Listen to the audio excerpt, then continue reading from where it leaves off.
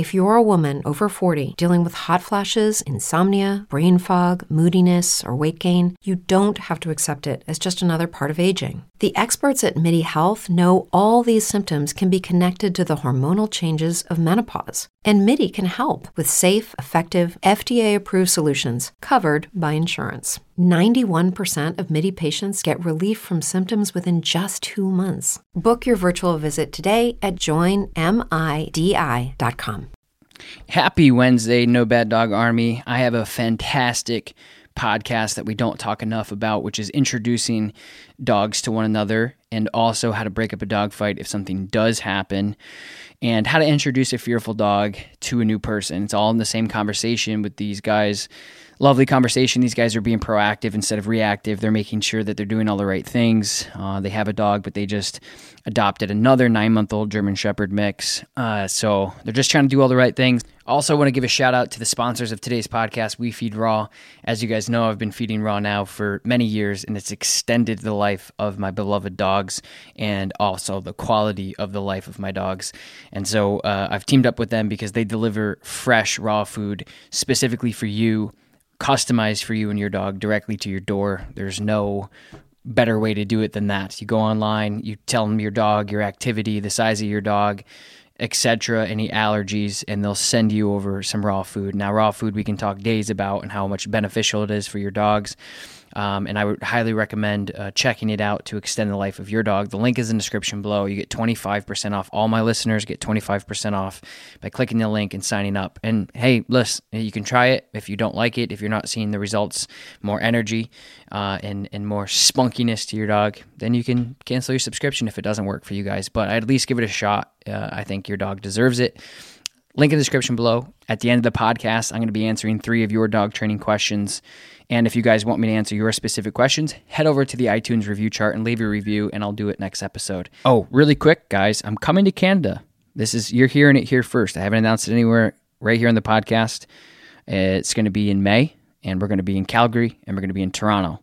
So it's the only seminars I've ever done in Canada. It's the only ones that are going to happen this year. If you live in Canada and you want me to help you with your dog, or you want to come learn, we have working spot and audit spots available. Link in the description below. Get them while you can. So we've got 2 dogs, Mac and Tango. So Mac we've had for about 4 years. He is unknown age, but we'll say between 7 and 9, give or take, years old. Fixed male. And then Tango is a 9-month German Shepherd Golden Retriever mix. And we've had him for about a week and a half. And Tango's not fixed yet. We will fix him, but we're letting him grow a little bit before we do that. So the successful together, Mac is a dog that likes other dogs but has resource guarding issues. We have tried to adopt another dog in the past, and we failed miserably because we just didn't provide enough structure. And so the dogs would start fighting over this and that, and we didn't really feel like we had the ability to address it at the time. So this is our second attempt to adopt a second dog into the house. Right now, the dogs we're doing a lot of like crate and rotate. Mac has enough training that he can stay on his bed, and I can work with Tango out in the house. We let them play in the yard a little bit, but we're not doing a lot of that. So really kind of walking through like, how do we do that successful integration of the 2 dogs.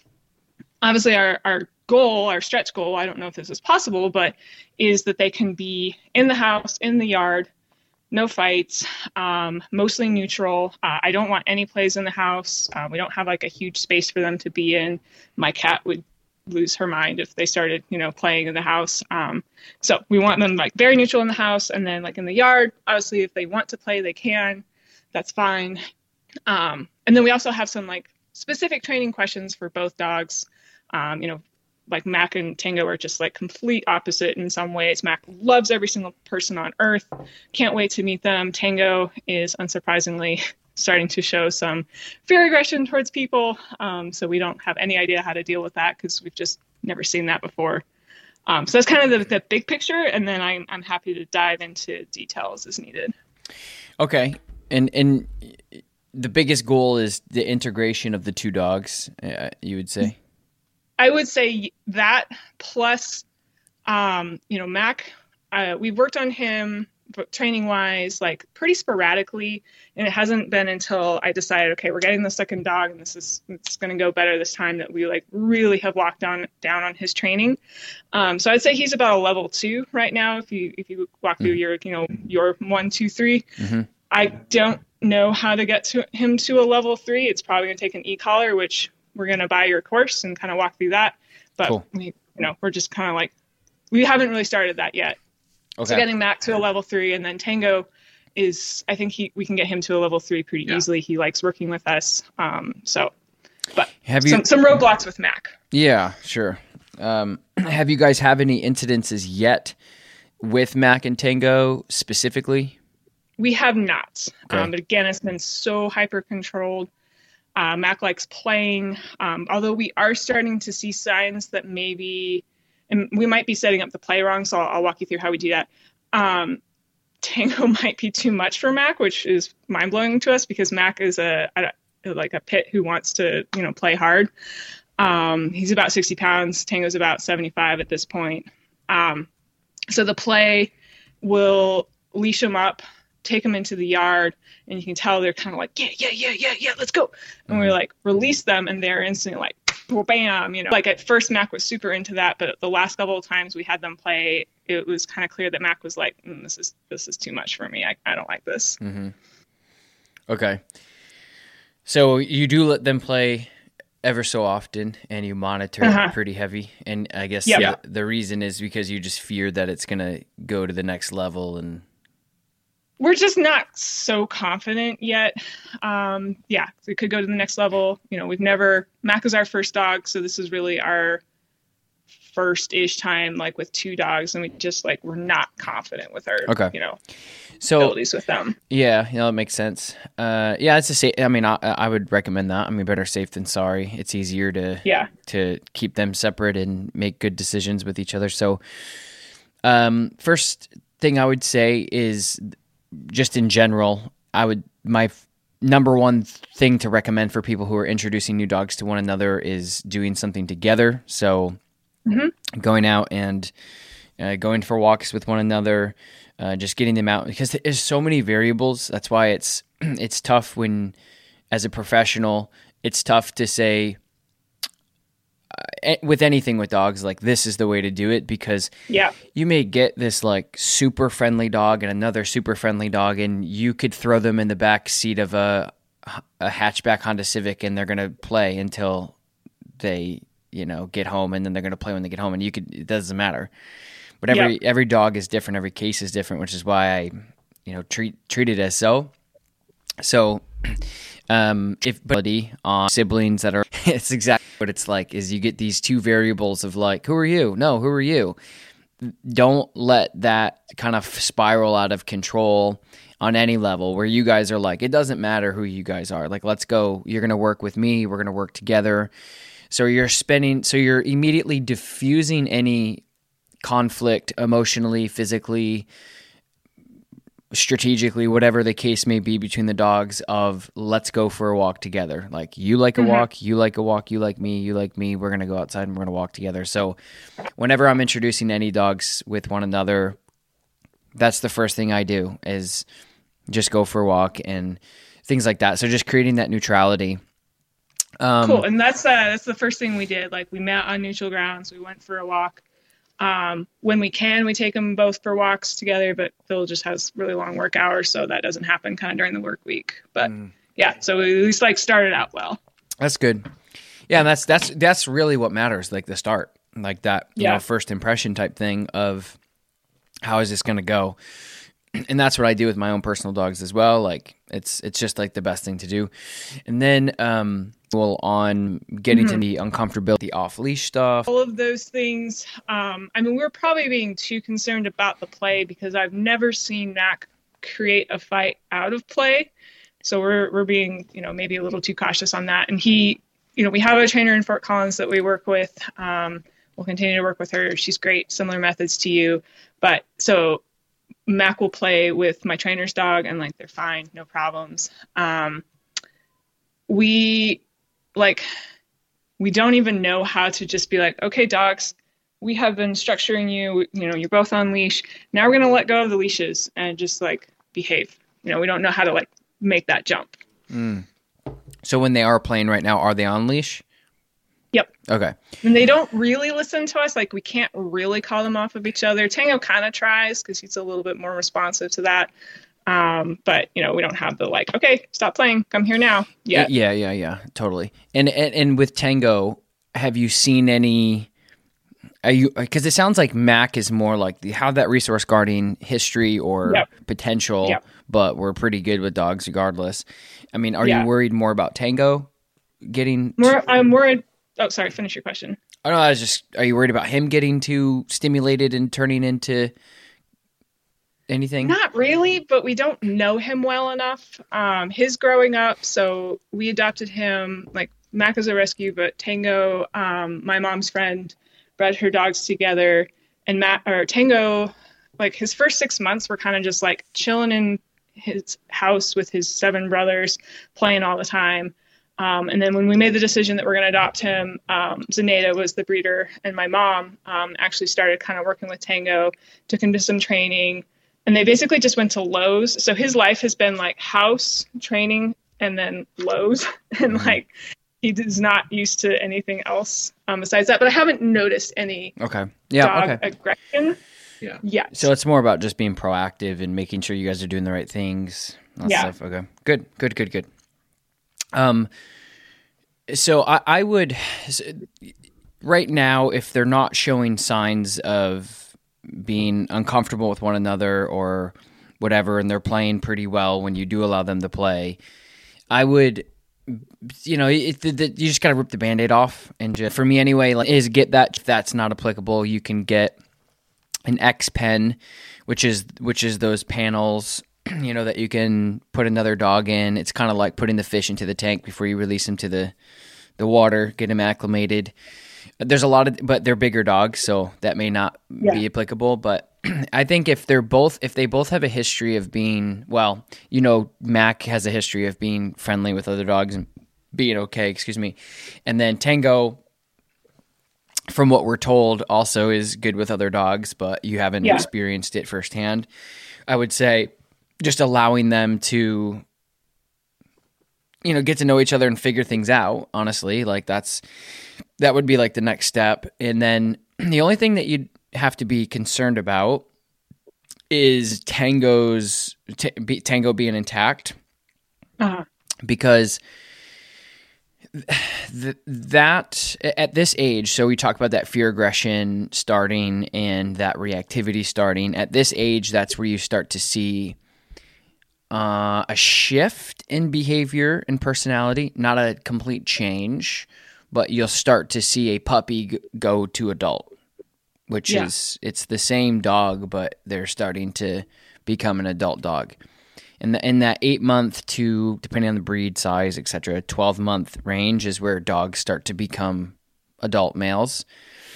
And that's where we can see, and we have seen, changes in behavior. So that's the only thing that you'd have to really watch for over the next couple months, is if things get more intense or if things get more serious for Tango, because that could play a factor for sure. But that's just one thing to throw out.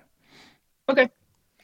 Yeah. And I'm already seeing that shift, because my understanding is that he was totally fine when he was back home, and now it's kind of like we've taken him on a couple of outdoor adventures, and people have passed by, what he considers too closely, and he's barking. He actually did a lunge snap the other day, and towards a person, towards a person. And I mean, both times, totally my fault.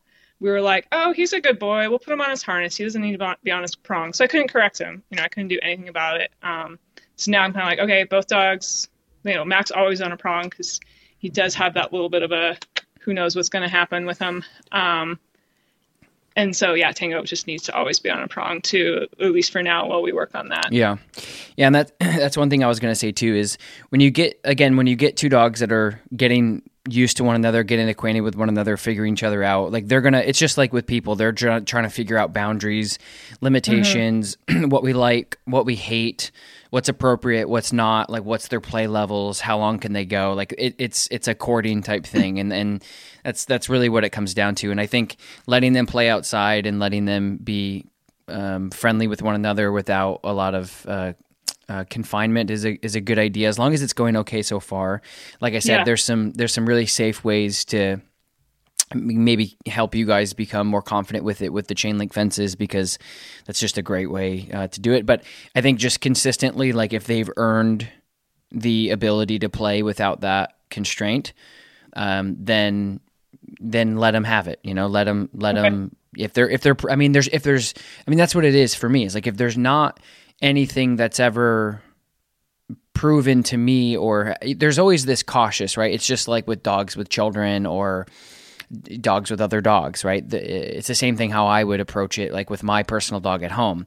Lakota can be very friendly with other dogs if it goes right, but she could also be very like standoffish. It just like any other dog, right? It just depends. Yeah. So you just never know, and then you just take the precautions to say, like that's what I do with her.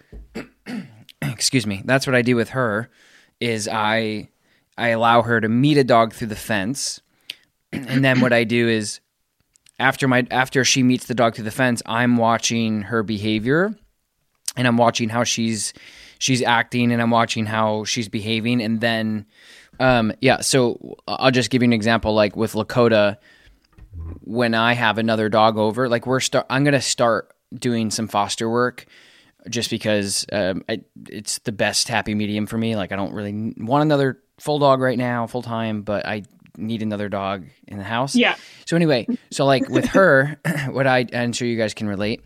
Like with her, what I do is I have her meet other dogs through our fence, and I'm just judging. I'm like, okay, she's going to be like either super friendly and she's excited and she's ready to go, and you can just tell immediately like, okay, this is going to be good. And now once that happens, because I wouldn't bring a dog into the equation that I wouldn't think she wouldn't get along with. But when I go inside, there's always these triggers, right? So there's going to be bones, and there's going to be food bowls, and there's going to be toys. There's going to be things that are still going to be triggers for dogs naturally. And that's where I think a lot of dog owners make the mistake when introducing dogs, is they see the dog's behavior and interactions with one another out of the context of the home, or out of the context of having these high value things around. So when you transition, it's just like with obedience with dogs. Like that's why I always talk about levels with dogs, because the environmental changes for animals is huge. For us, we walk through a door into inside, and there's not a huge change. But with dogs, it is a big change for their environments. So once they've earned that ability, so this is for you, can potentially, or vice versa, and this makes relationship, and then like in the back in, but dogs with one another, especially dogs who are still a little unsure of one another, or if you have a dog that has a history of being unsure, your relationship with these dogs and your control with these dogs is going to be like the nucleus of everything. Like making sure and being able to control the dogs is like you said kind of in the beginning about max level 2 obedience. Like that's great, because that does play a huge factor. Because even if dogs don't like each other, but you like say, hey, knock it off, or go to your place, or lay down, or I guess my point is without getting granular on the actual verbal things that we're saying to our dogs, if you can look at your dog and say something and it matters to them without having to chase your dog around the house, because you have good control, because you've developed this foundation with the dog, then things will go a lot smoother. So again, like if Lakota was with another dog, like like I said, we're going to start fostering here in the next couple months, but I can like if she's getting too rough, right, I can immediately like send her to her place or disengage her with just my verbal cues, right? So that control is a really big piece to that, because I find if you can, and I talk about this a lot, but if you can control your dog, the behavioral things or the things that could happen that you may be worried about are less of an issue. Yeah. Simply because you have the control. So you're like, hey, I don't care, stepbrothers type thing. I don't care if you guys hate each other, but you have to listen to me. And then they're kind of like, okay, fine, you know? Yeah. I guess that scenario when they're getting a little too worked up, I would say that's like a level 3, at least for Mac and probably for Tango, where I don't feel like we have that level of control. If they're already excited about something, they're like, screw you, this is way better than your, whatever you're going to do. So maybe kind of help walk us through, like, how do we get to that? Yeah, it's a good question. So the way that you do it is you do individualized, like that's what it comes down to, right? Like you have 2 dogs and you're like, okay, they're getting along fairly well. Things are changing. We've only had Tango for a week now or 2 weeks or whatever, a week and a half.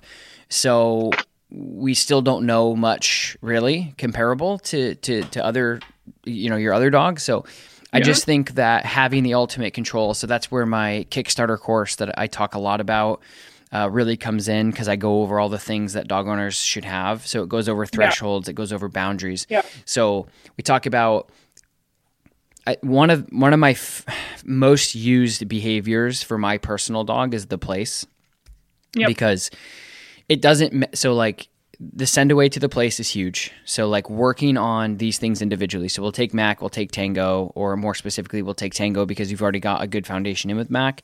But you would start working on, so there's 2 things here. Again, like your relationship with your dog. So if you say, hey, knock it off, or hey, too much, or whatever that, like, if your dog respects that voice inflection of punishment, like, hey, no, like so here's what I have found over my career with dogs is if you do that voice inflection of, hey, knock it off, but you haven't over time used any enforcement that your dog cares about.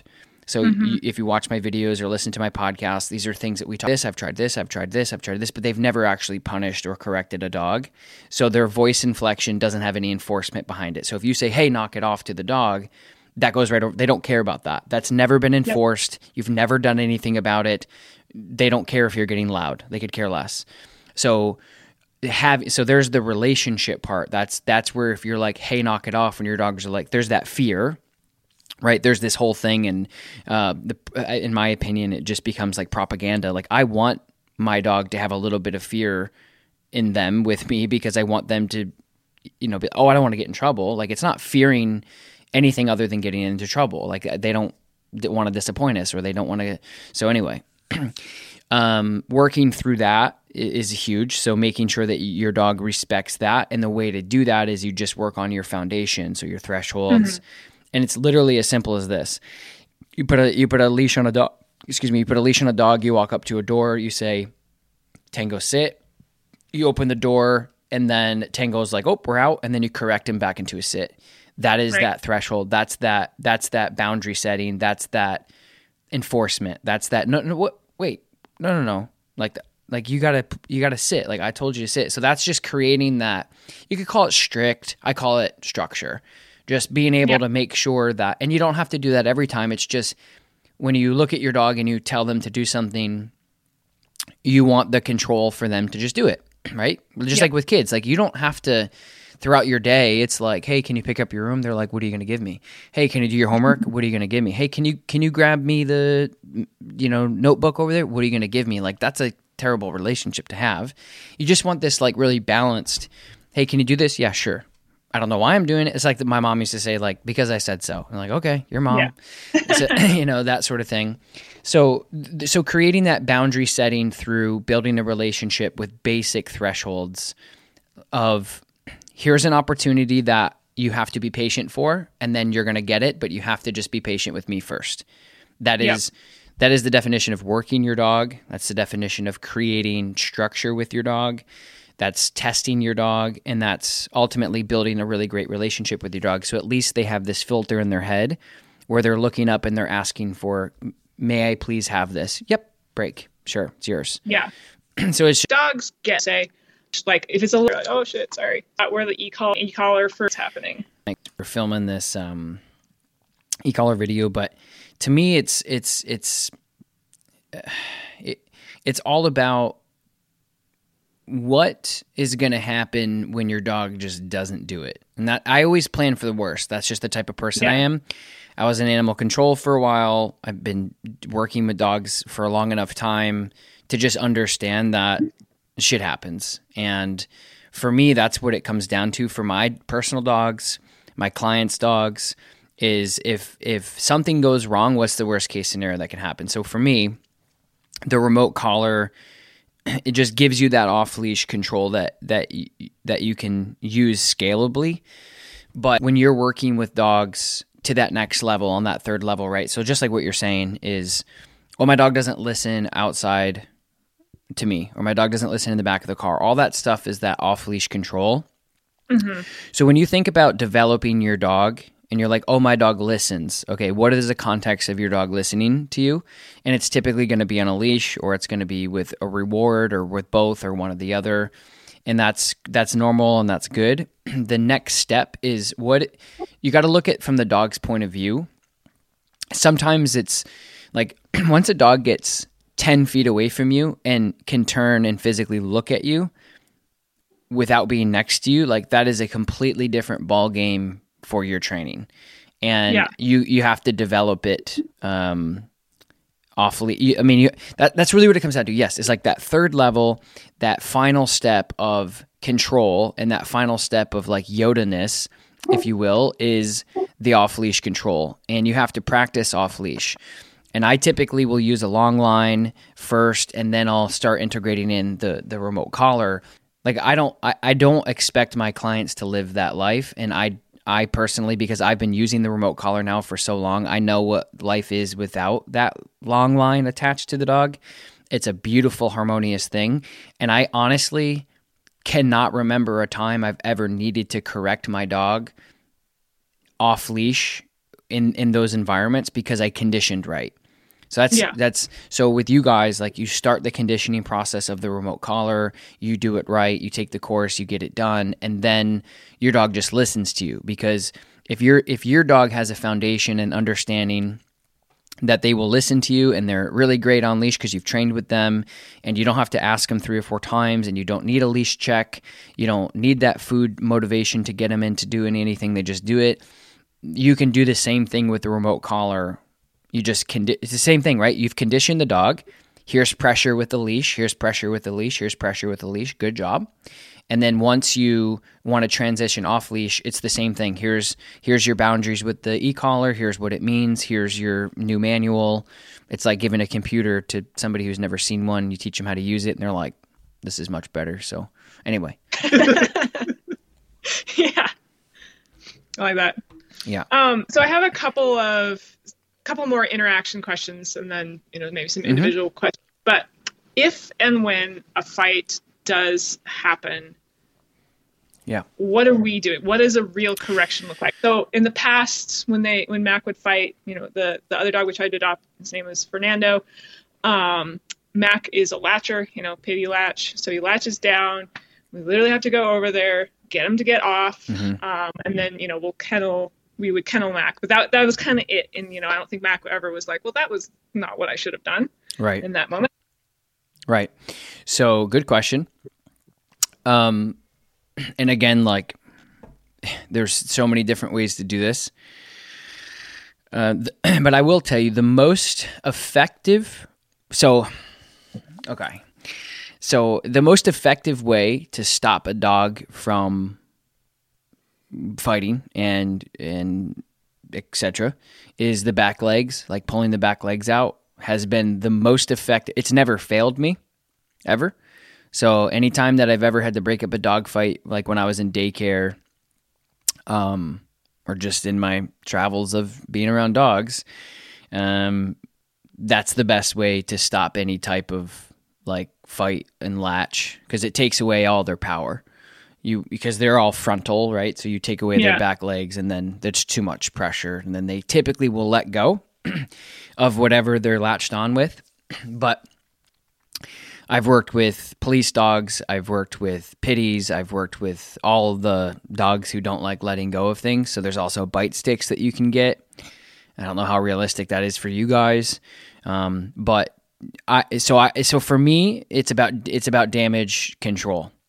So if I have, so again, like this is like, hey Tom, if I'm like John Jones, an MMA fighter, and I'm like the GOAT at it, right? And I'm the best and I can beat up anybody. And you're like, Tom, what do you do if somebody comes and tries to fight you? I'm like, I can tell you how to fight somebody in that moment on the streets, but when it happens, like through the roof. So, but for me, it's really about damage control. So if I have a dog that does latch, sometimes they've already let go, but they can't physically. So you'll see this a lot, like with my dog, again, with Lakota. Like if I'm playing chuck it with her or frisbee with her, I'm playing tug with her, her muscle memory and like her jaw is so worn out, or it's so tired, or it's so like clenched that you can tell like she's like, I already let go mentally, but my jaw has to then let go. So for me, that's what I'm always worried about. And I've done this before where a dog latches on to another dog, and I've been able to hold the dog's, like basically the other dog is just going to try to get away and to try to like save themselves, if you will. Yep. So I've done situations where I have somebody, I'll grab the dog, the aggressor, by the flat collar, and I just have pressure. Like I'll twist the flat collar to apply a little bit of pressure, and then I'm just doing damage control to make sure the dog doesn't either re-latch or re-bite. And the other dog sometimes the other dog just sits there, and they could be squealing, they could be play again like that. So that the other dog this is so easy, but getting dragged by the other dog or whatever. And then I just hold that dog and I twist the flat collar. The police and working dog people will typically try to choke a dog off, which sounds morbid and dark, but it's not at all. Like when you get a dog that you literally have to do that.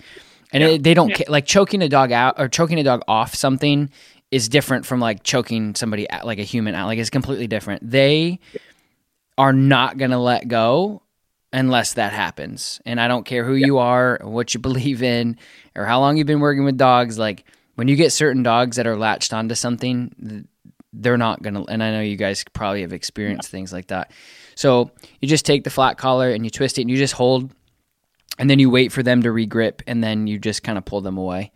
But I mean, it's easier said than done, right? I mean, there's been squalls that you're able to get in there really quick and kind of just, tackle the other dog away. I've done that before, where I'm just able to get the aggressor really quick away from the other dog before they latch. It's kind of dangerous, but that's always the goal, is not to have another dog get latched onto.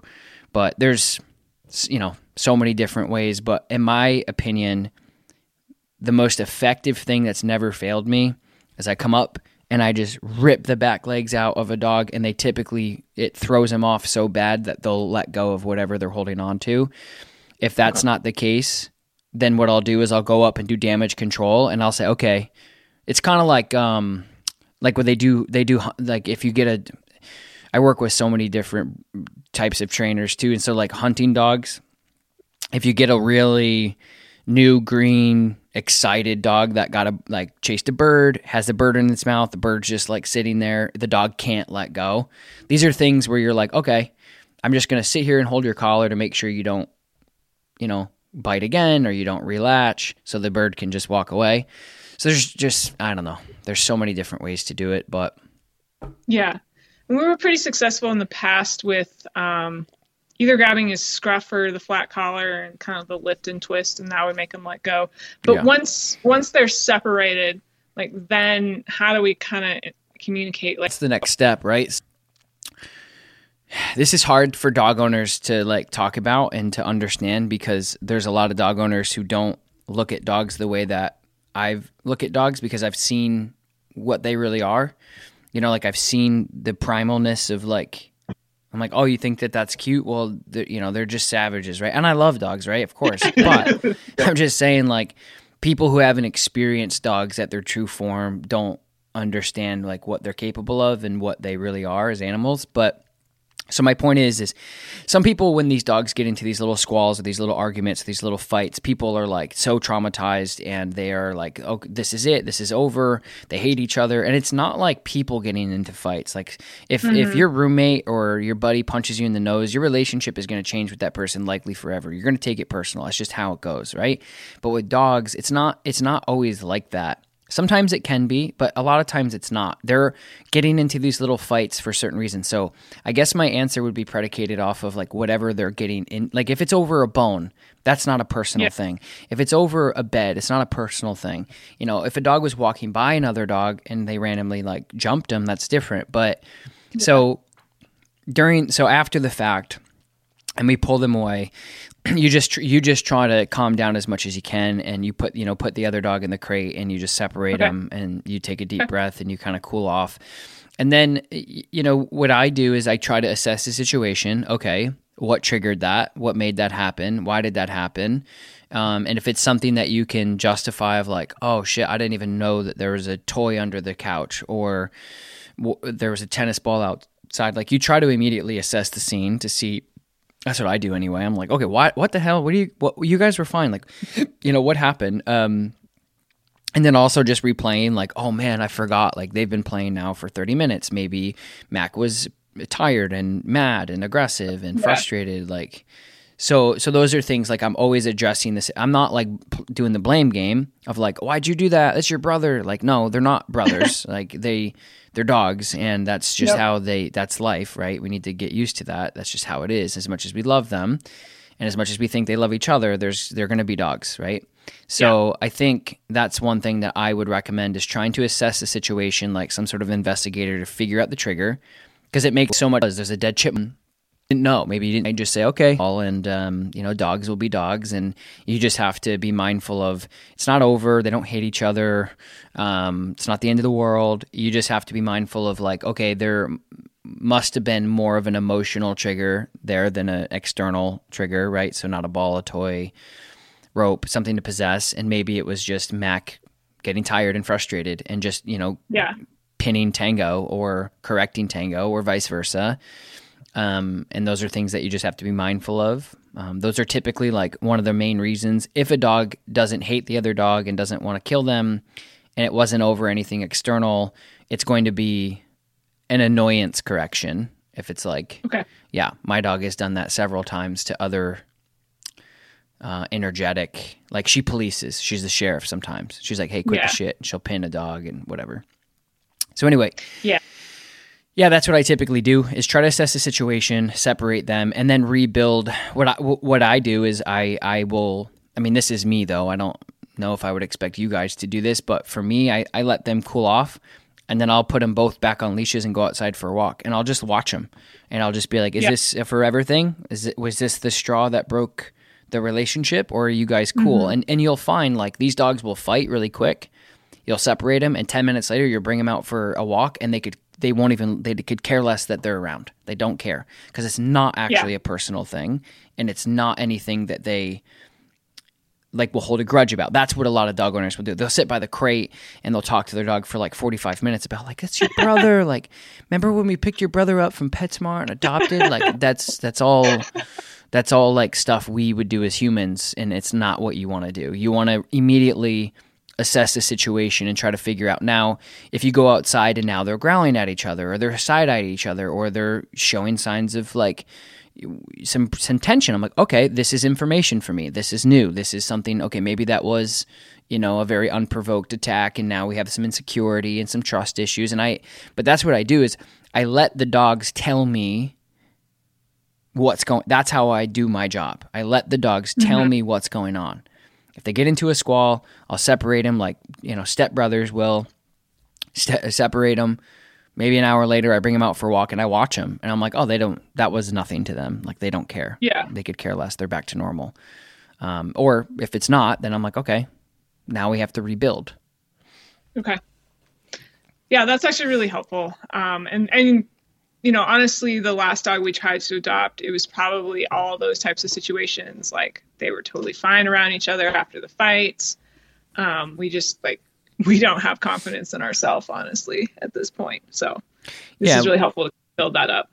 Yeah. It's normal. I mean, I think it's once you see these things happen and it happens in front of you, you're like, man, you always think about like, is this going to happen again or whatever? Yeah. And yeah, it's normal. Yeah, no, it was incredibly traumatizing at first, but now, like, okay, this is more normal than you think it is. Exactly. That's one of the biggest things I think a lot of my clients will take away from like a professional. Like, you call somebody about your expert about your car or your dishwasher or your sprinkler system. You're like, oh, and you're like, this is it. It's over. It's going to cost me thousands. And then somebody comes like, oh yeah, we see this all the time. Hold on, let me grab, boom. So for me, that's what we see a lot is dog loves you or bleed, like the system of that, then creating a better kindergartner anymore. You're talking to your dog. You're working with your dog. Yeah. Okay, so let's spend the last little bit on Tango and his, stranger danger issues, because again, we've never seen that. Sure. We're not used to it. Fortunately, you've got tons of material all over the place that I can kind of refer to as well for, reactive German Shepherds. But one question I have is, how do we introduce new people to him that we know, like, oh, we want this person to be a part of Tango's life for whatever reason?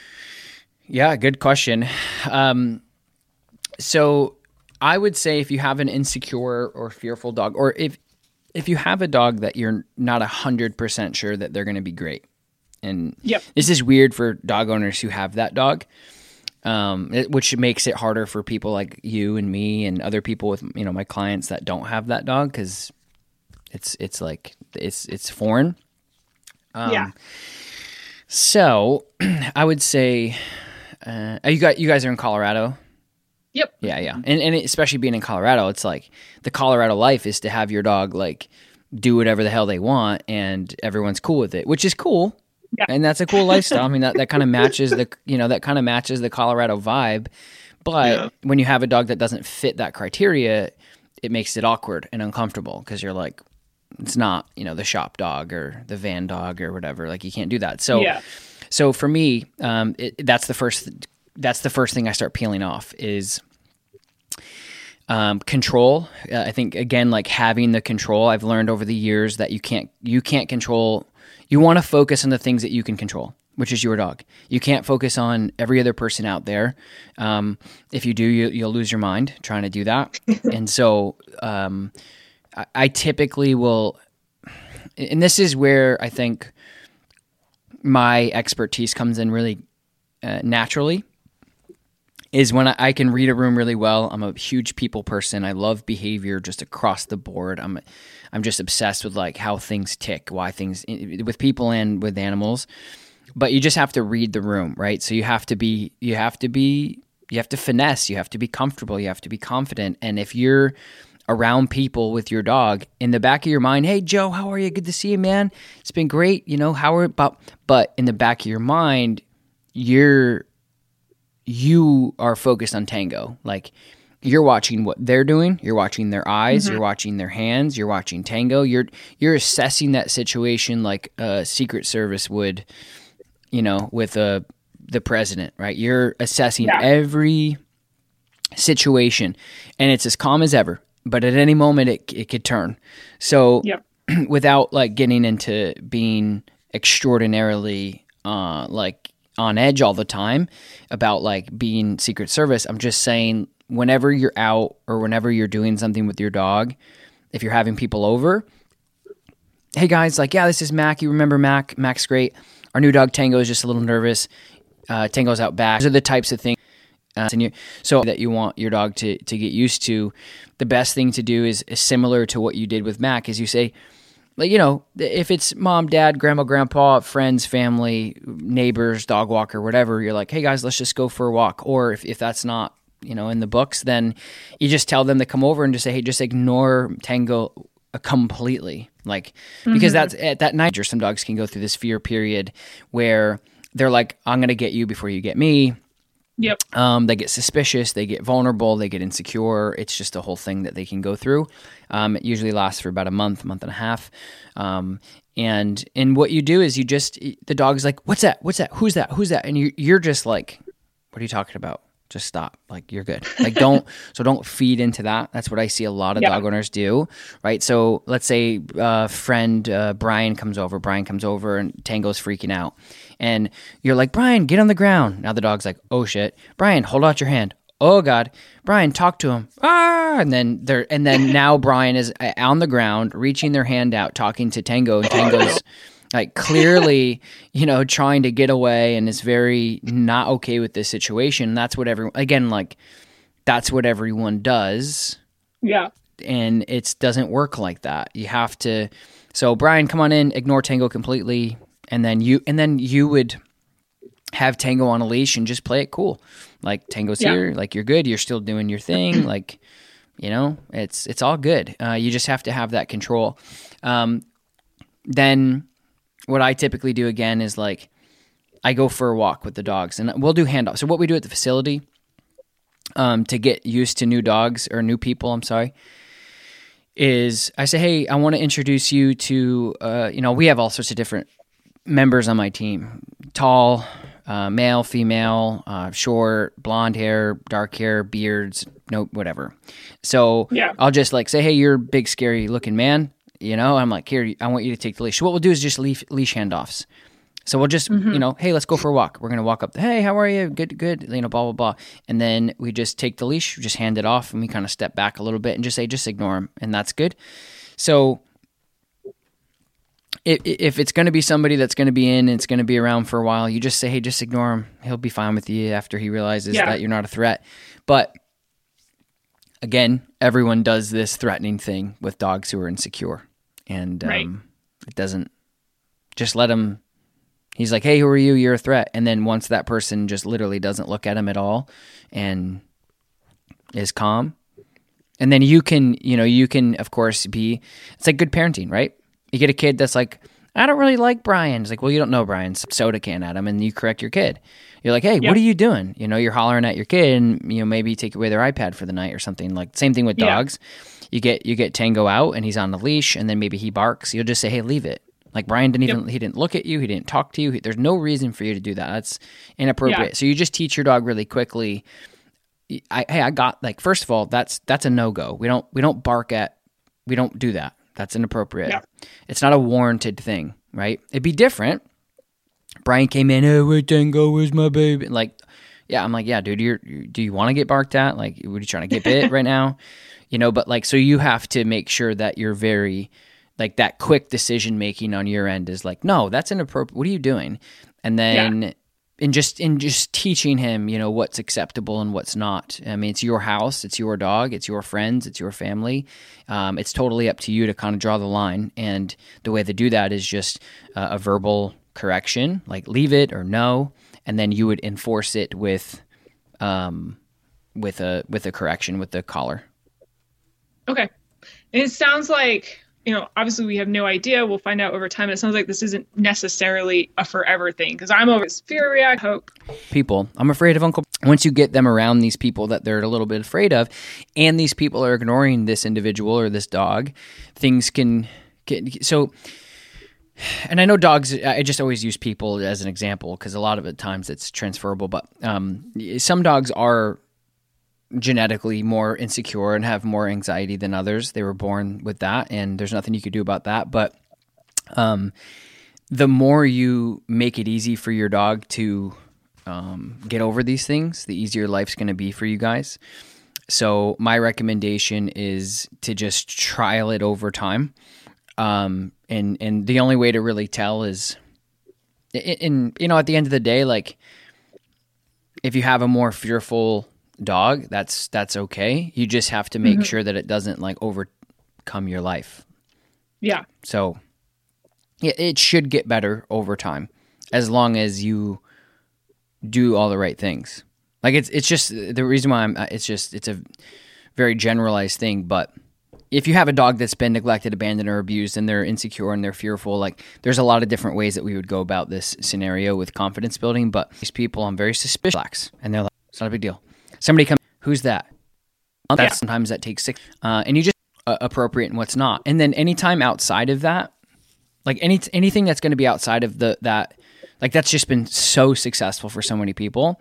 But anything that's outside of that is, again, like neurological stuff, abuse, neglect, abandonment, all that stuff. You have to, it's the same thing with people, right? It's not like somebody has PTSD and you're like, hey man, get over it. You're like, oh, okay, that's easy. You know, it doesn't work like that. But generally speaking, when we're talking about Tango, a 9-month-old dog that's trying to figure life out, these are all normal things that you're going through.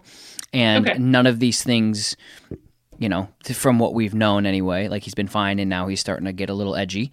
You just have to help him through these things. And he's like, oh God, this is a big deal. And you're like, and then he's going to, so I call it, I talked about this many years ago, but I called it like the flight attendant scenario, right? Where if you're nervous on a flight or you don't like flying, like whenever you hit turbulence, you're going to look at the flight attendant.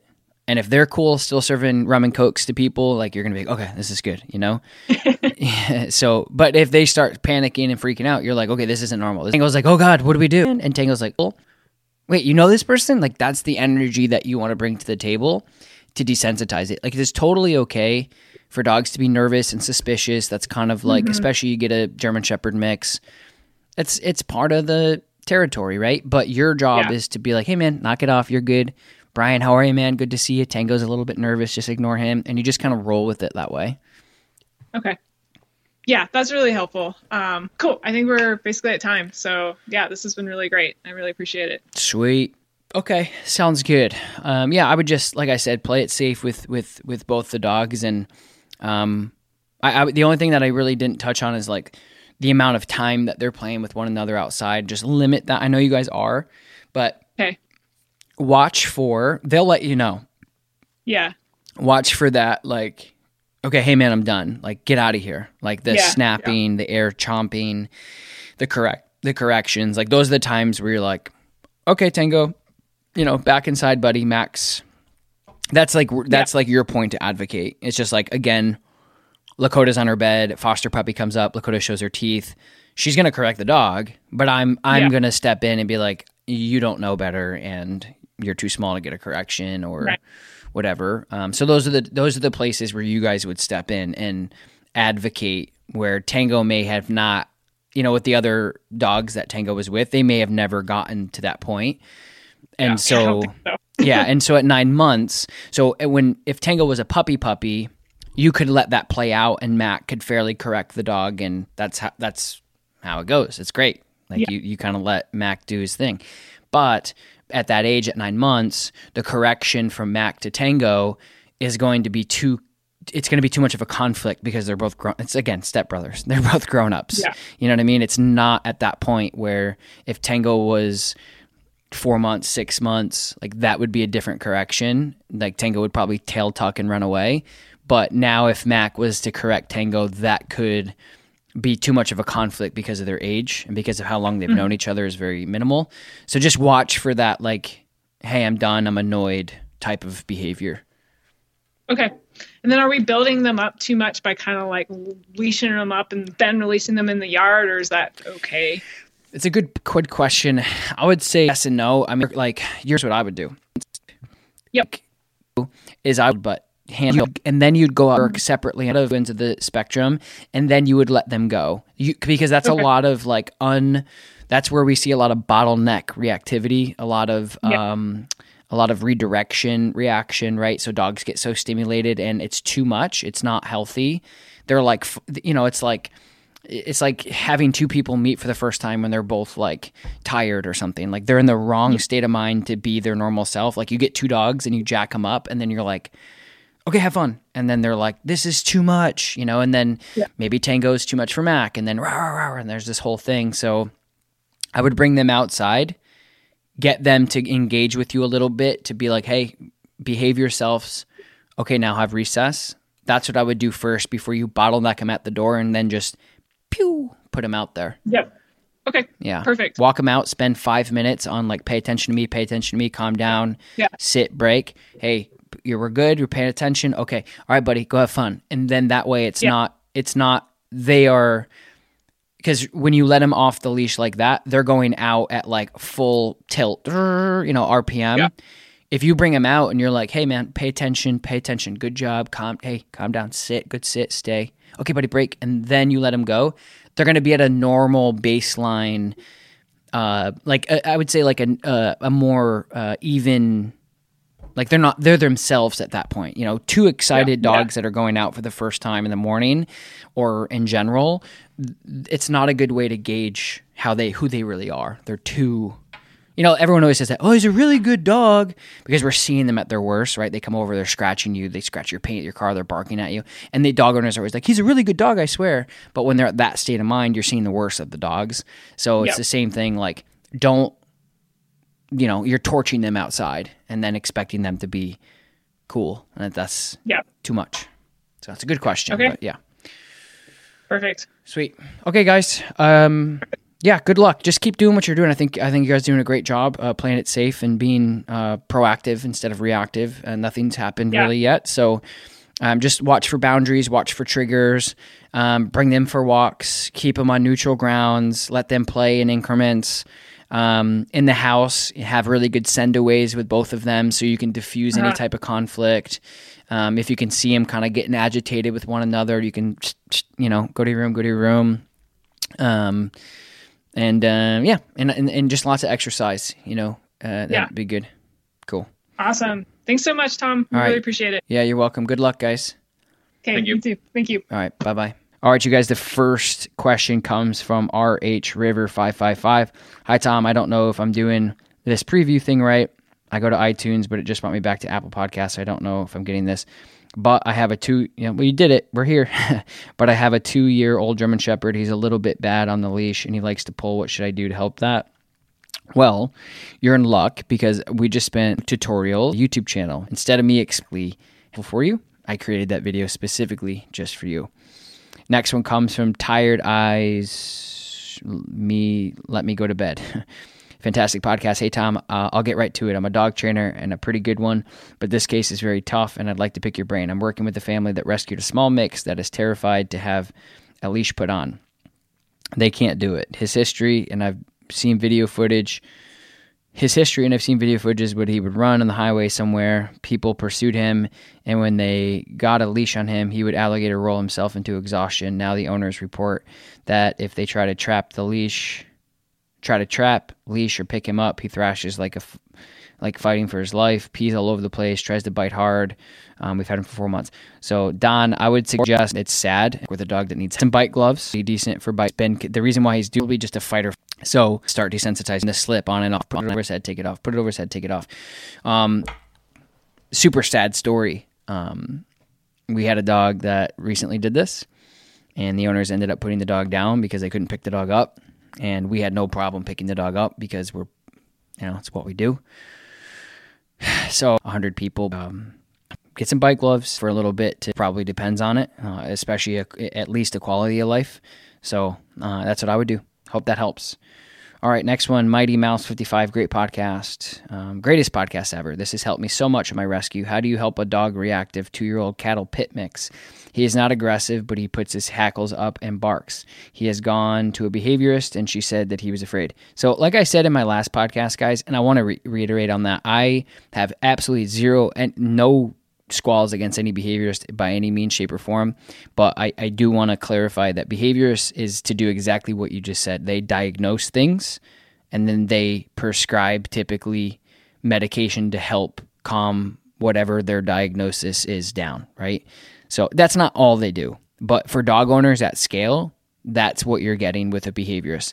So in this situation, we've gone to a behaviorist, and she said he was afraid. That's exactly what a behaviorist is supposed to do. Diagnose what's going on with your dog. And then typically, they just will give you medication for the diagnosis. That's their job. So just so you know. So because people are like, I went to a behavior. Here's why I'm saying this, is because a lot of people will say, I went to a behaviorist, and even they said it's not X. You have to understand that behaviorists are only there to diagnose the problem. They're not trainers. They're not going to help you train your dog. So I just see a lot of people like escaping that issue with, well, if my behaviorist can't do it, then we're out of luck. No. Your behaviorist isn't supposed to be able to do it. They don't do it. They're not trained to do it. They're trained to see behavior and tell you what it is. All right. He does not take chicken, which he loves, and he gets fixated on the dog. He lives with a Rottweiler and does fine, but when it comes to stranger dogs, he goes crazy. Should I use an e-collar or will that make it worse? I'm also confused.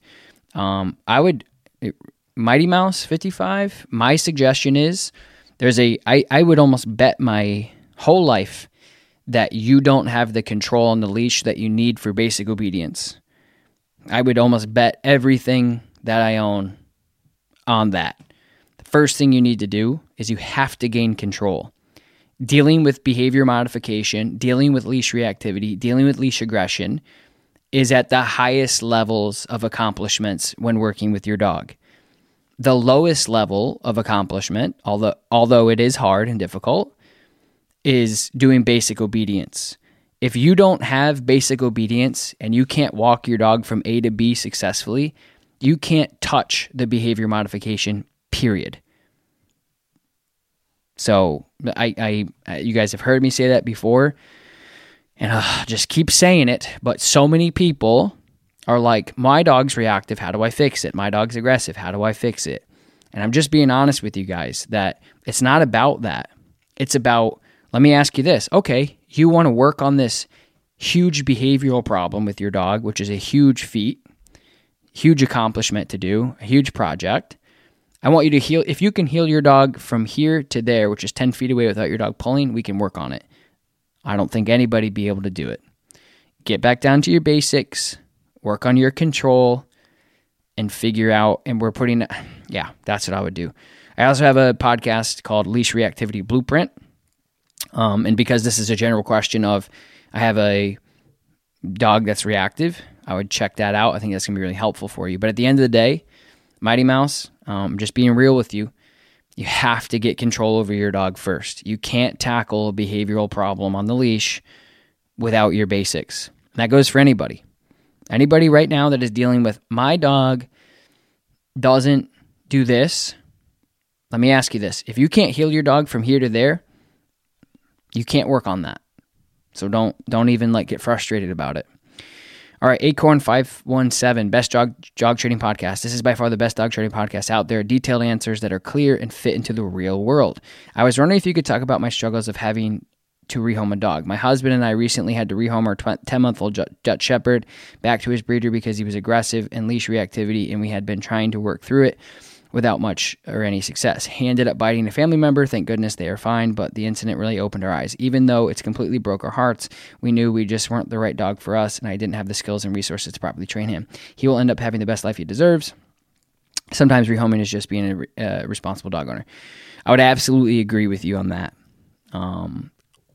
I commend you and applaud you for making that decision.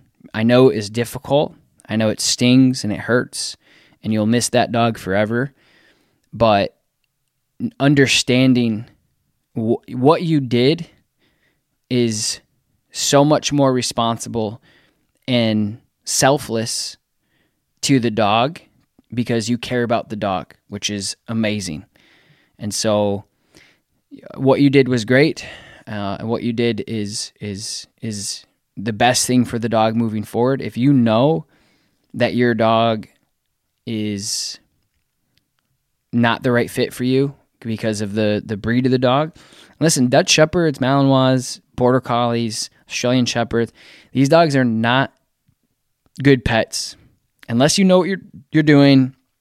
You've been doing it for a while. It doesn't matter. People always say, I'm retired, I have a bunch of time. But if you don't have experience, it doesn't matter how much time you have. You still don't know how to do it, right? So what you did was the best thing for the dog. And now this dog is going to be able to be placed maybe with somebody else that can take over from here that has more experience and resources. So, it's great. I mean, what you did was great. Instead of, I've seen, so there's dog owners that will just put the dog down once they hit this road. They don't see what you saw, right? Have an ego. We're going to put the dog down. You don't want to do that. So you did amazing. I'm really happy and I'm proud of you for making that decision because you know that this was getting out of control, and before it got worse and before the dog made any bad decisions, you put the dog in a better situation. So good on you. Very happy for you. And, in the future, just get a dog that's more geared, towards you guys and your lifestyle and the things that you need to do. If I were to say, what's a good high energy dog, generally speaking, like that you can go out and not worry about being too much, would be like a lab, which is why they're so popular. What else are good? I would say labs. Yeah, I would say labs. Goldens are good. They could be kind of lazy though, but labs have this really nice blend of like balance of like, hey, let's go out and work, but also I can be chill. They're very trainable. Yeah. But, you know, I see the problem happening oftentimes with dogs coming from shelters and other places where they're like 8 to 9 months old. They've never been told no. They've never had schooling. They've never had structure. They've never had training. They're out of control. And you have to like work through those things. So anyway, we have a lot of fun stuff in our books this year. We have the Level Up program, which is a canine professional program to grow your business as a dog training professional, which link is in the description as well. I'm also going to be doing some dog fostering, which I've never done in my life. I'm really excited about because I want to create more content for you guys, but I also want another dog in the house, but I also know that I'm too busy to have another full-time dog in the house. So we're going to do some fostering when we're not traveling.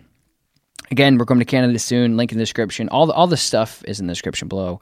Love you guys. Thank you for listening. I'm going to probably put one more out this week to catch up from last week. So I appreciate you guys listening. Number one dog training podcast in the world. Appreciate you guys. And I'll talk to you later. Bye. Get ahead of postage rate increases this year with Stamps.com. It's like your own personal post office. Sign up with promo code PROGRAM for a 4-week trial plus free postage and a free digital scale. No long-term commitments or contracts. That's Stamps.com, code PROGRAM. Everybody in your crew identifies as either Big Mac Burger, McNuggets, or McCrispy Sandwich. But you're the Filet-O-Fish Sandwich all day. That crispy fish, that savory tartar sauce, that melty cheese, that pillowy bun. Yeah, you get it. Every time. And if you love the Filet-O-Fish, right now you can catch 2 of the classics you love for just $6. Limited time only. Price and participation may vary. Cannot be combined with any other offer. Single item at regular price. Ba-da-ba-ba-ba.